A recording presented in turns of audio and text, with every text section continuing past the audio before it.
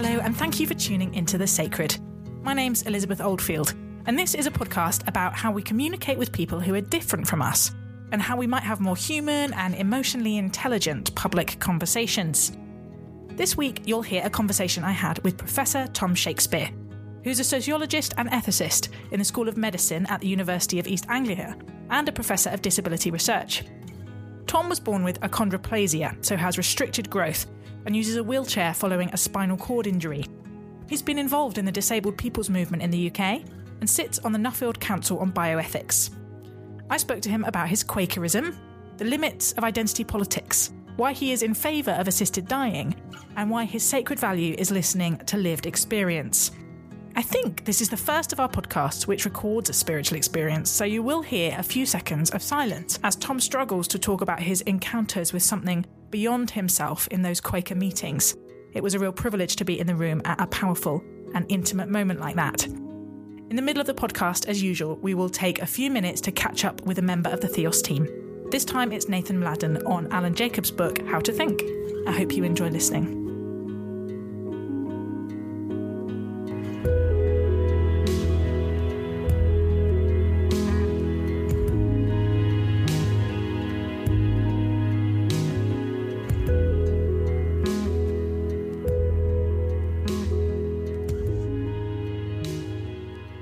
Start with the question that I'm asking everyone, and after 13 or perhaps 14 or even 15 episodes, I still haven't come up with a very short way of describing what I mean. But I'm going to ask you what you hold sacred. I'm going to ask you to bracket out your kind of loved ones, your personal relationships, and think about, is there a principle or a value that you seek to live your life by, and that if someone asked you to give that up, that would be very, very difficult for you, might even feel a bit sacrilegious? I thought I had an answer to this. I knew the question was coming, but then I listened to last week's podcast, and you had Tom Chivers on, and he comes from a science background, and he was saying that his sacred was the pursuit of truth. And that's what I was going to say. So I thought, wow. And I want to qualify that in the sense that I'm an academic. I research for a living, and I try to understand the world and I don't think we can get the exact truth, but get as close to it as possible. And so that is really, really important to me. I mean, it's the central thing for what I do. And I don't think anyone gets to Bagsy the concept of truth. So you're allowed it as well. Yeah, exactly. And if you ask me to go back on that or to say something expedient, that's I couldn't do that. But you need something fresh, and this is what I want to say, which is that in my work and my political work as well, I think my sacred is hearing the voice of lived experience. So we have the empirical evidence and the normative reasoning, which are sacred and central to me. But what we often miss out is what people say about what matters to them, their experiences, their personal take on things. And we need to hear that more. I am a qualitative social researcher. I go out and talk to people. I listen to people better than talk. I let them talk. And I try many times to bring those voices into the debate or into my work. So I would say I will, to the day I die, go out and listen to people and try and make space for their voices. That's wonderful. Thank you. One of the things I've been reflecting on is this triumvirate of goodness, truth and beauty. And it's interesting how most people's sacred value is somewhere in truth or somewhere in goodness. And I haven't yet had anyone say something about beauty as a sacred value to them, but maybe I just haven't had enough artists and people from that world who've made that their life's work come on yet. I know it's something that you've thought and talked about a lot. Perhaps we'll come back to it. I mean, a Platonist would say that it's all one. I'm not sure that you'd find somebody who is so sort of aesthetically focus that would be the case. I think we're also more utilitarian these days, and we want something that we can not just relish and love, but something we can use to change the world. And beauty can be very dangerous. So building on that about the search for truth, but also listening to people and listening to their stories and their lived experience.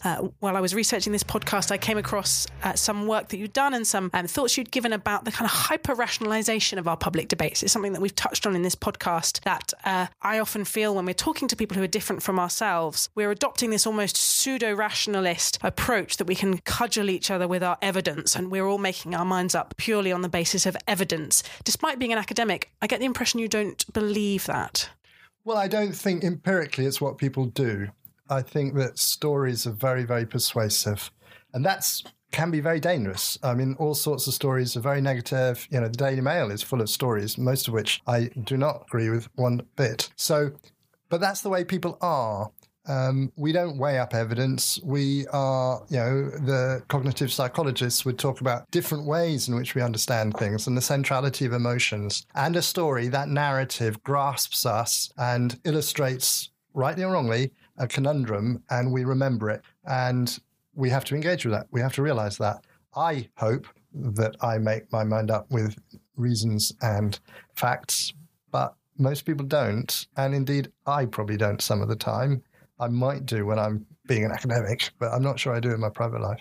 What should that mean for how we engage with people who are different from ourselves? Well, for me, it's about broadening the number of stories that are told, not making those stories based on stereotypes, understanding the diversity of experiences. For every person who, has foregone testing and not had a termination of pregnancy, there's another person for whom the testing and the termination actually were important to her and expressed who she was, and she doesn't regret. So, I think we have to have an understanding that, we're in a pluralist world. There are people of many faiths and none. And what we can try and do is help people with those very difficult choices. I'm speaking as an ethicist here, obviously. Help people with those very, very difficult choices, but not tell them what to do, but maybe offer information and arguments which will help them construct those choices for themselves within a world which supports their different choices. Do you not believe that there are kind of overarching ethical principles that in an ideal world people would follow? I think that, for example, I gave the issue of prenatal diagnosis. I think, we can lay down parameters. We can. It's not that everything goes. I'm not a relativist at all. But I don't think I can tell somebody what's best for them. Clearly, there are parameters. You should not kill, you should not steal, all the rest of it. Even those aren't universal in the sense that I'm not Kant. I do believe there's sometimes that you have to lie. And clearly, there are some wars you have to fight. But we can minimize that and we can make those values dominant in most areas of our lives while remembering that no one value encapsulates the diversity of situations we might find ourselves in. Well, let's zoom back a bit so I can help our listeners get a sense of you and where you've come from and how you've come to some of these positions. So tell me, was there a religious, spiritual or philosophical background to your childhood? Well, I had breakfast with my Anglican priest brother yesterday, so that gives you a clue. My parents were, very devout Anglicans, and my father's passed away, but my mother obviously still is. And I went to an Anglican school, and so was, fairly religious, verging on very religious. And then come 18 or 17 or 18, I fell away from all of that. And I think at that stage I was a communist. And felt, I didn't believe in God, and I, was politically active and all the rest of it. And yet I was also very interested in different faiths, in Buddhism and Hinduism and Taoism, and probably off and on through my 20s and 30s would have read those things. So there was a religion-shaped hole in my life. And then in 1997, a very dear friend of mine, Julia Darling, suggested that we go to Quakers. Her mother had been warden of a Quaker meeting in Winchester, and Julia was a dear friend of mine, and she knew I was also interested in Quakers. We started going together, but not together, if you see what I mean. And that was 97, and so that must make it 20 years since I've been going to Quaker meeting. I would like to say not religiously, not every Sunday, but at least once a month.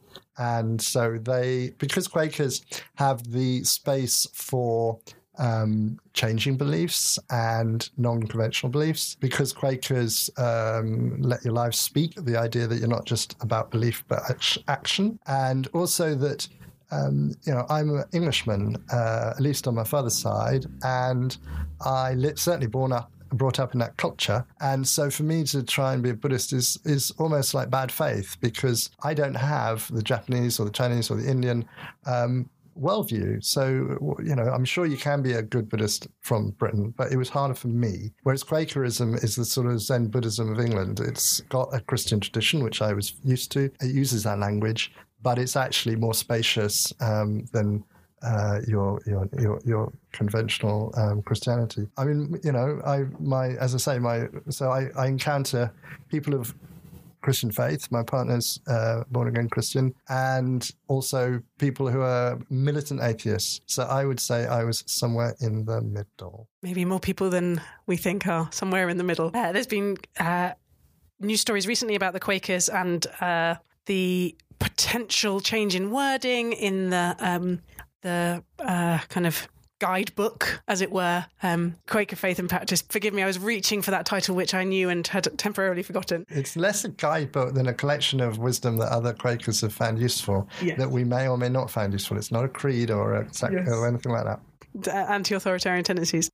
It has been communicated in some areas that Quakers are thinking of dropping the word God. As I read up more on that, I realised that was potentially a mischaracterisation of what was happening. But do you mind me asking that possibly most personal and non-British question? Where do you stand on the G word? Well, Quakers would always answer by saying, depends what you mean by God. And I don't know what you mean by God. And that's quite interesting, isn't it? We don't ask people about their faith in that direct way. So I would say I was an agnostic. I don't believe, I don't think I'm a theist. I don't even believe I'm a deist, to use that language, except Spinoza talked about, God was identical to the universe. And I find that appealing.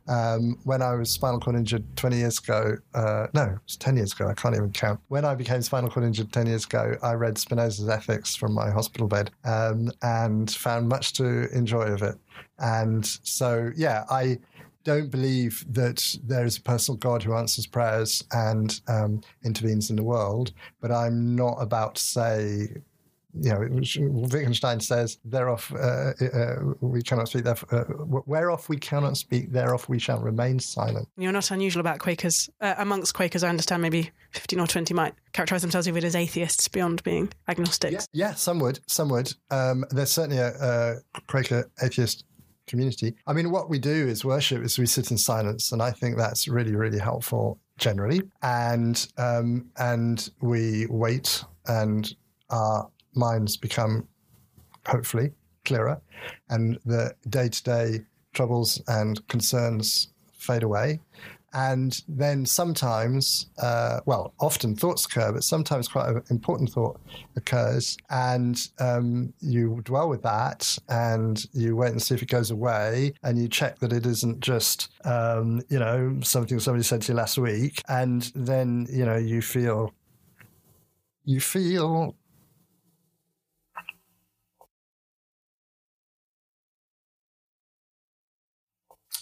burning and shaking and in intensity. And it's because you've tapped into something very important, very real and meaningful. And some Quakers would say that that was God speaking to you. And some Quakers would say that that was something deep inside your psyche or your brain, which you'd stumbled upon. And it seems to me, at various times in my Quaker life, I've thought that it was God speaking to me.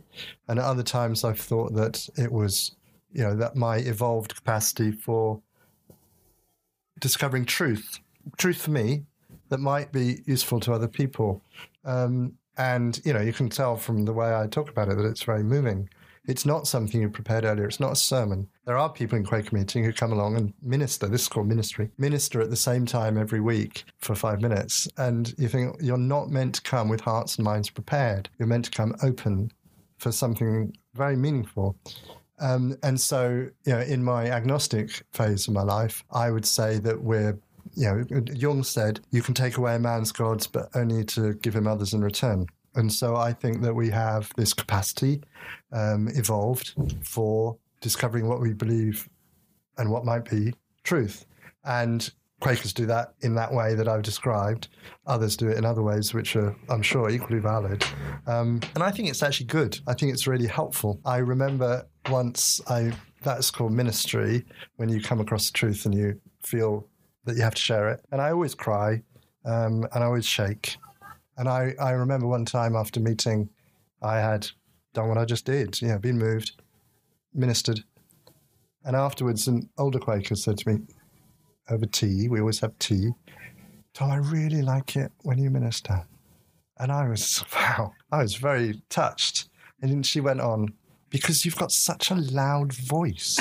And sometimes people's ministry is lost, but I always hear every word you say. So thank you. And it was humbling and funny. Thank you for sharing that, Tom, and thank you for the vulnerability of talking about spiritual experience. In the conversation with Tom Chivers I had a few weeks ago, I made myself for the first time talk about similar experiences that I have that I would characterize as experiences of God or the Holy Spirit. But it's hard to talk about those things in public. And I think it's interesting because I think I'm a materialist essentially. And it may be that that's God. Who knows? Maybe it is. I don't know. It doesn't matter to me. I think it's useful. And that's the sense in which I say I'm agnostic. But as I said, my brother is a vicar and my great-grandfather was a quite prominent Baptist minister, and my great-great-grandfather was a Baptist minister. And, there are lots, particularly on my father's side, lots of very religious people. So, I could be materialist about it and say, well, clearly we're the sort of people, for whatever genetic or neuroscientific reason, who get a bit blubby and a bit, spiritual from time to time. But you could say that something else, and that's your choice. I want to talk to you about public debate more generally, but let's start on that religion question, the way we talk to people who are labelled themselves or self-define as different from us, whether we're agnostic and we're talking about atheists or religious believers. What do you think is the state of the public debate about that? I think that Britain is becoming more and more irreligious in one sense. Fewer people go to church or even mosque or temple or gurdwara or whatever. I mean, we obviously have had an injection of belief from migrant and immigrant people over the last 50 years, but equally we're losing a lot of traditional beliefs. So that seems to me to be the case. So in formal terms, we're less religious. But I think, as I said, you can take away a man's gods, but only to give him others in return. The people who worship Man City or Brexit or the Labour Party are everywhere. So clearly we have beliefs that fill our belief-shaped whole.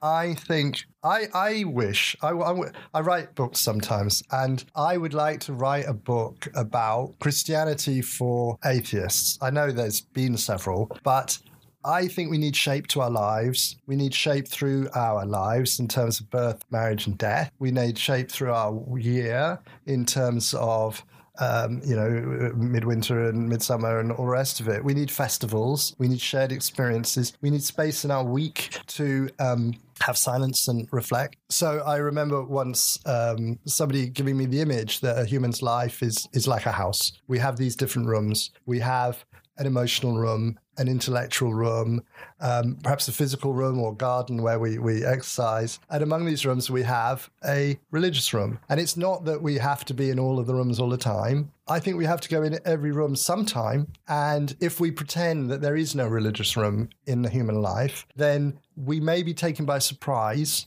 I would rather be more, not obvious, but more knowing about it and say it's there. So how are we going to fill that? What are we going to do in that room? And because we're going to do something in it, and we need to be aware of what it is we might do in it, because if not, it'll be filled with what I would think of as the uglier sorts of belief, which I don't want any part of.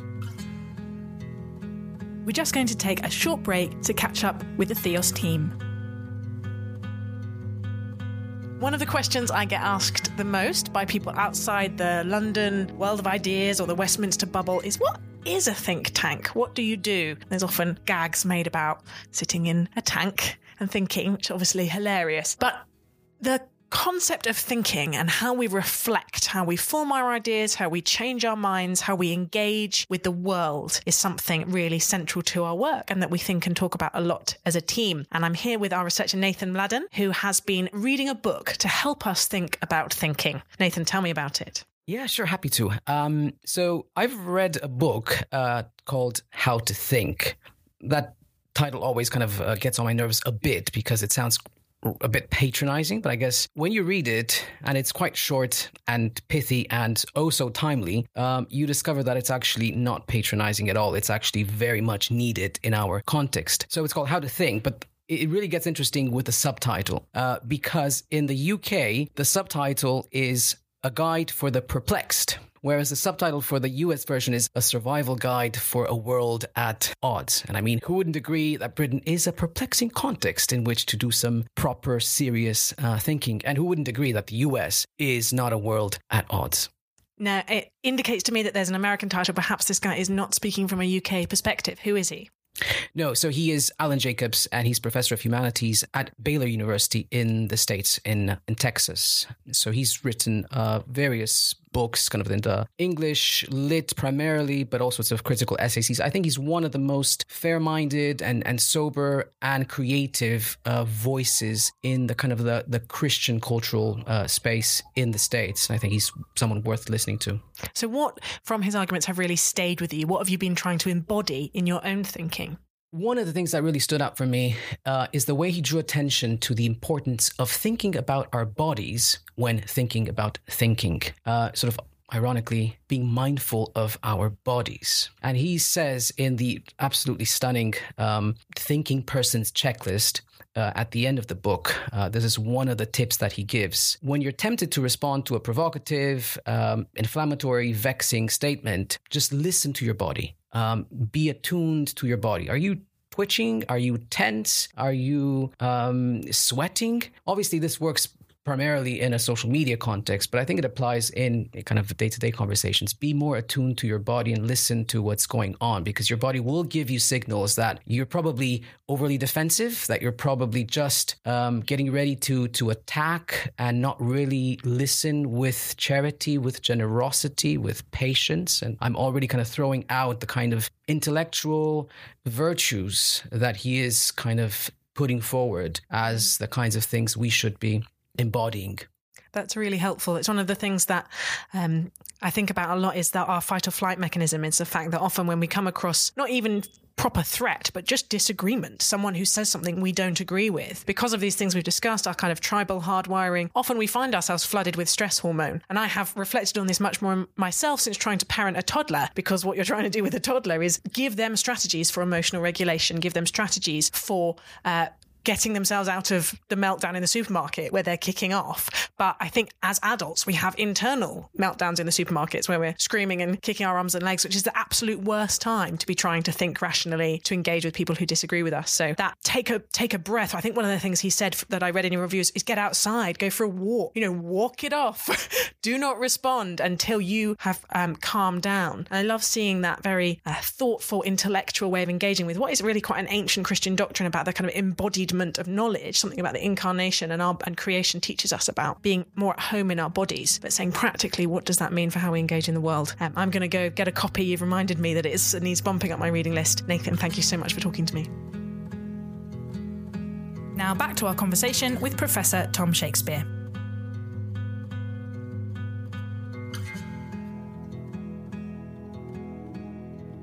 Let's come on to the area of public debate that you're perhaps best known for. And we encountered each other because Sally Phillips came on the podcast previously and was wonderful talking about prenatal testing and Down syndrome and the way she's been involved in those debates. The broader disability world, which you've contributed to as an ethicist and a sociologist, is very much part of those public conversations, but I think in a different way than some of the other conversations that we have across different, perhaps about race and gender. So I'd love to hear where you think we are with it in terms of public perceptions and how disabled people feel about their public representation. And then perhaps let's unpack how we might do it better.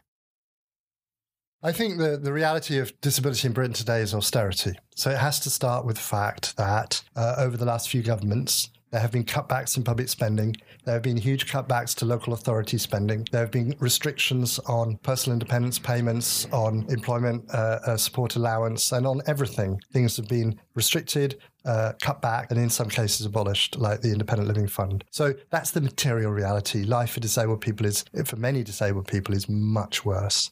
So disabled people are upset and angry about that. And some of the ways in which those policies have been justified has been referring to disabled people as scroungers. If you look at the rhetoric in the red top newspapers, it used to be heroic, plucky cripple, and now it's probably not even disabled, claiming benefits they're not entitled to, scroungers, we pay for these people. I was told by somebody that he was getting into his mobility vehicle from his wheelchair, and a woman went past with her child in a pushchair and turned to him and said, "My tax is paid for that," in a sort of stigmatizing way. And he was utterly shocked by this negative reaction and didn't retort, or maybe, spluttered. And then afterwards he thought he should have pointed the child and said, "My tax is paid for that child," because child benefit, disability benefit are what we in a liberal welfare state contribute. And we are a rich society. We're fifth or sixth richest in the world, and we can afford to support people. We should not have fraud, but the fraud levels are so tiny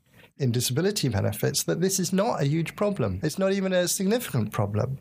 So we need to love and support each other, whoever we are, whatever religion or none we have, because any one of us could become disabled, because over our lifetimes, we have periods of dependency and periods of contribution. And the merit or the worth of somebody doesn't consist in the money they have or the contribution they make. And I think we should. So I think disability is actually quite central to a larger conversation about the sort of society we are and what we owe to each other, and the falseness of this idea of independence being a sort of selfish individualism. So that's the sort of political situation. I think in other ways, disabled people are more visible, more public, in many ways more respected, but not all. We contribute in all sorts of ways. We reach out.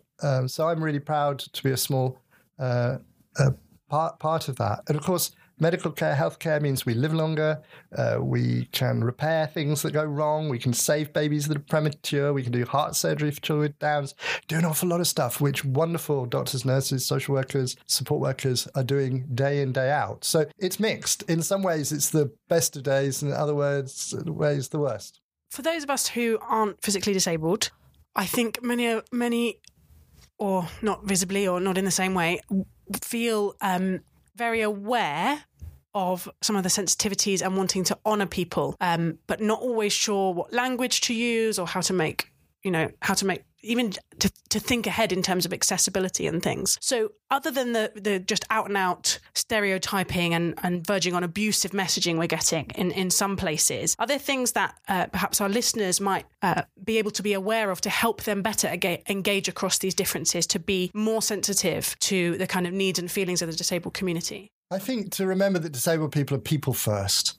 We're individuals. We are different from each other. There's no stereotype which sums up us all. So treat me as Tom, not as, restricted growth person or person in a wheelchair. Secondly, understand that society disables us. I think it's in Hebrews, it says, make a level path for my feet so that the lame be not disabled. And I would call that the social model of disability, that if we make things level, if we make things accessible, then even if you have an impairment, you'll still be able to participate. And so it's incumbent on us, whether we organise a meeting or run a school or whatever it might be, to make sure that the full diversity of human beings can use it. I think, thirdly, that like the other minority that you mentioned, and sometimes not minorities, there is a strong identity politics element to the visible and audible movement of disabled people. And I am often on Twitter, and I see this all the time, I demand this and my rights are that and all the rest of it. And I understand exactly where that comes from, whether you're gay or trans or disabled or feminist or whatever it might be. But I think it's both valuable in empowering people, but problematic, because I think that at the end of the day, people want to be an individual or they want to be a member of the community. They don't want to be singled out as the different person, the woman, the disabled person, the gay person, or whatever it might be. So I don't want a separate, shouty disability group. I want to be included. And I think fundamentally that's what the vast majority of disabled people want. So, I don't mind if you make a mistake. I'm not going to go, oh, you've offended me, I'm not going to talk to you. I'm going to quietly try to correct you. And it sometimes gets very tiresome because different people make the same mistake over and over again. But suck it up.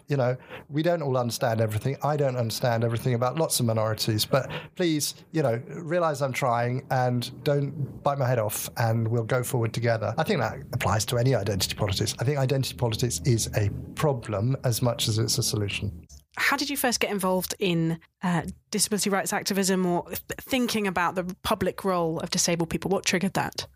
I did sociology at university, and, you're learning about all sorts of different movements and minorities and all the rest of it. And as I did that, I became aware that actually disability could be included here. We could just add disability to this list of women and minority ethnic people and lesbian gay people, and it worked. I was involved in the National Union of Students Disability campaign, so I met other radical disabled people, and I began to think this is really important. I went to conferences and all the rest of it. And, I'm a middle-class, university-educated man, so I had a, confidence and a voice, which I started committing to this field and really have never stopped in the last 30 years. But I also questioned it and, thought heretical thoughts. And when I read these great canons of canonical texts of disability rights, things like Michael Oliver's book, The Politics of Disablement, I didn't just accept them. I thought, I agree with this, but not that. And how can we do better?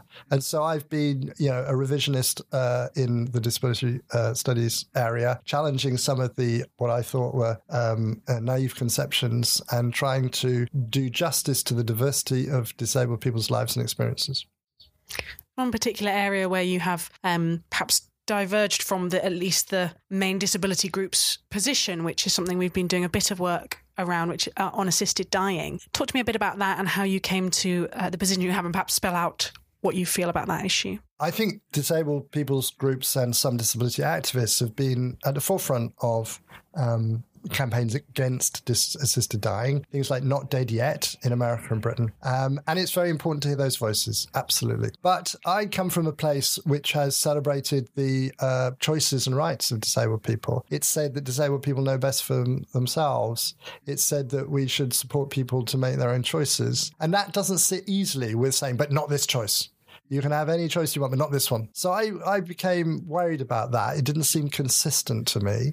I also understand why there is a fear that hostility of society will drive people to end their lives. But I also think that there are different cases. And at the end of life, with people with end-stage cancer or motor neurone disease, where death is inevitable, assisted dying gives people some control over the manner and timing of their death. And for some people, that's very important. Not for all. And even knowing that you could end your life when you want liberates people to die in better ways. And I didn't think that extending that right to terminally ill people would threaten people living happily with disability. It's, for me, central that you listen and you try and fulfill the choices of disabled people, not that you would ever impose that on somebody. It's the case that many disability rights activists fear that the lack of independent living will drive people to suicide, or that pressure from families will drive people to suicide, or poverty will drive people to suicide. But I think if we restrict it to people who are in end stage, whatever it might be, cancer or motor neuron disease, independent living isn't so relevant in that case, because you're going to die in 2 weeks or 2 months. And, I feel it's cruel. We keep people alive far more often than we help them to die. People already have the right to refuse treatment.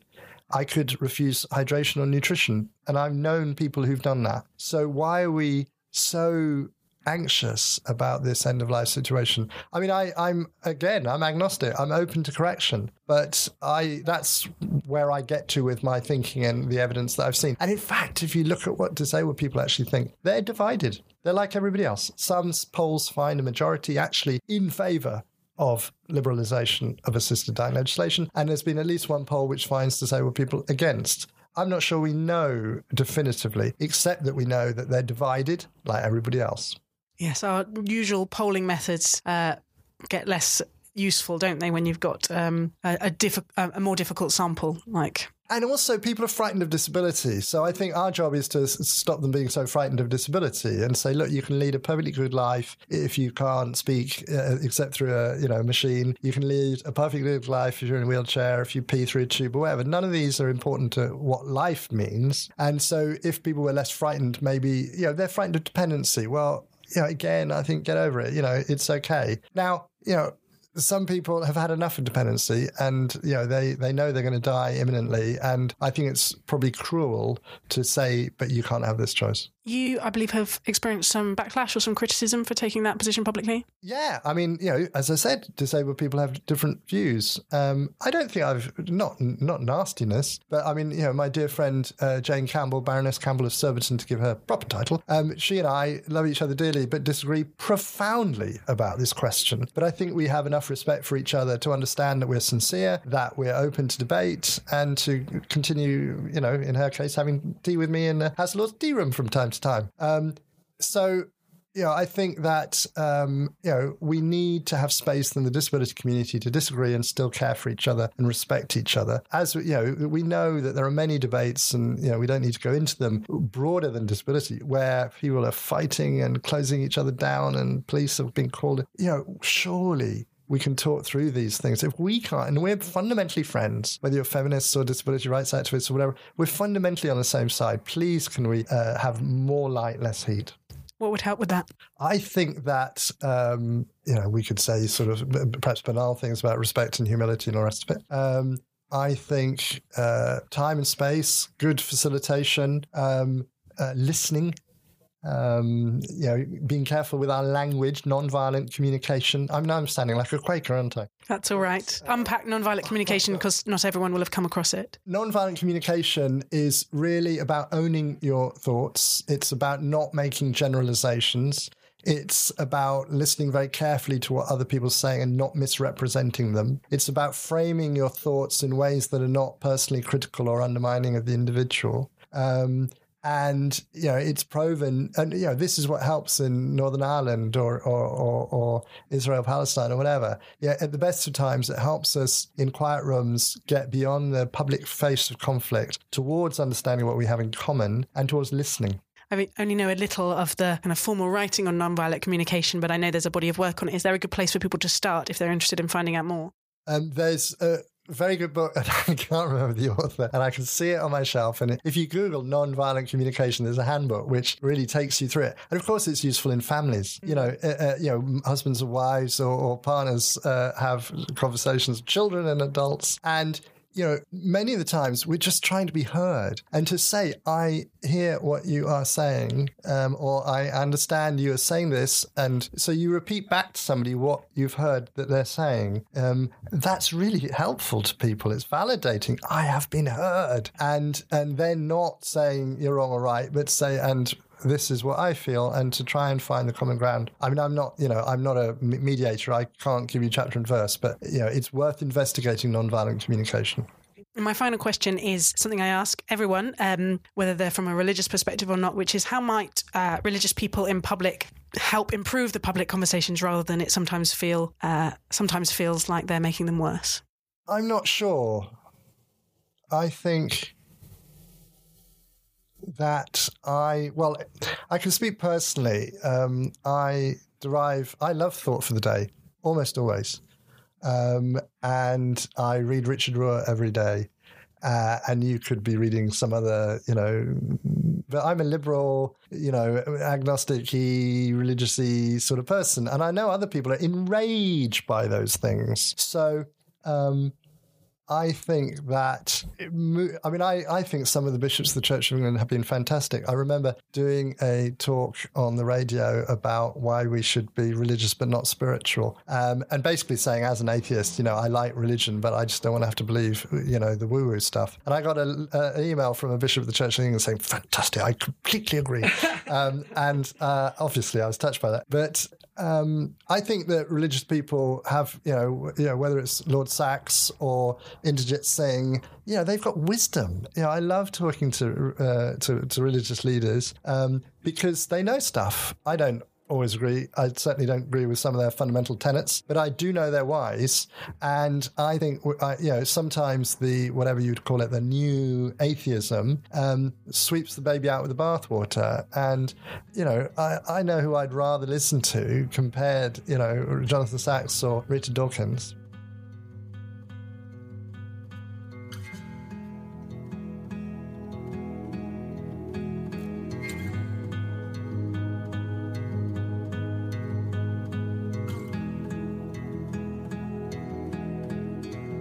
thank you so much for listening to this episode of The Sacred. I'm Elizabeth Oldfield. Our producer is Hussein Kesvani, and it is a project of the think tank Theos. We'd love to hear what you think. Please do get in touch via Twitter at sacred_podcast or sacredpodcast@gmail.com. Tell us what you loved, what you hated, and who you think we should talk to next. We'd also be really grateful if you'd rate and review us wherever you get your podcast and spread the word to your friends. Thanks very much.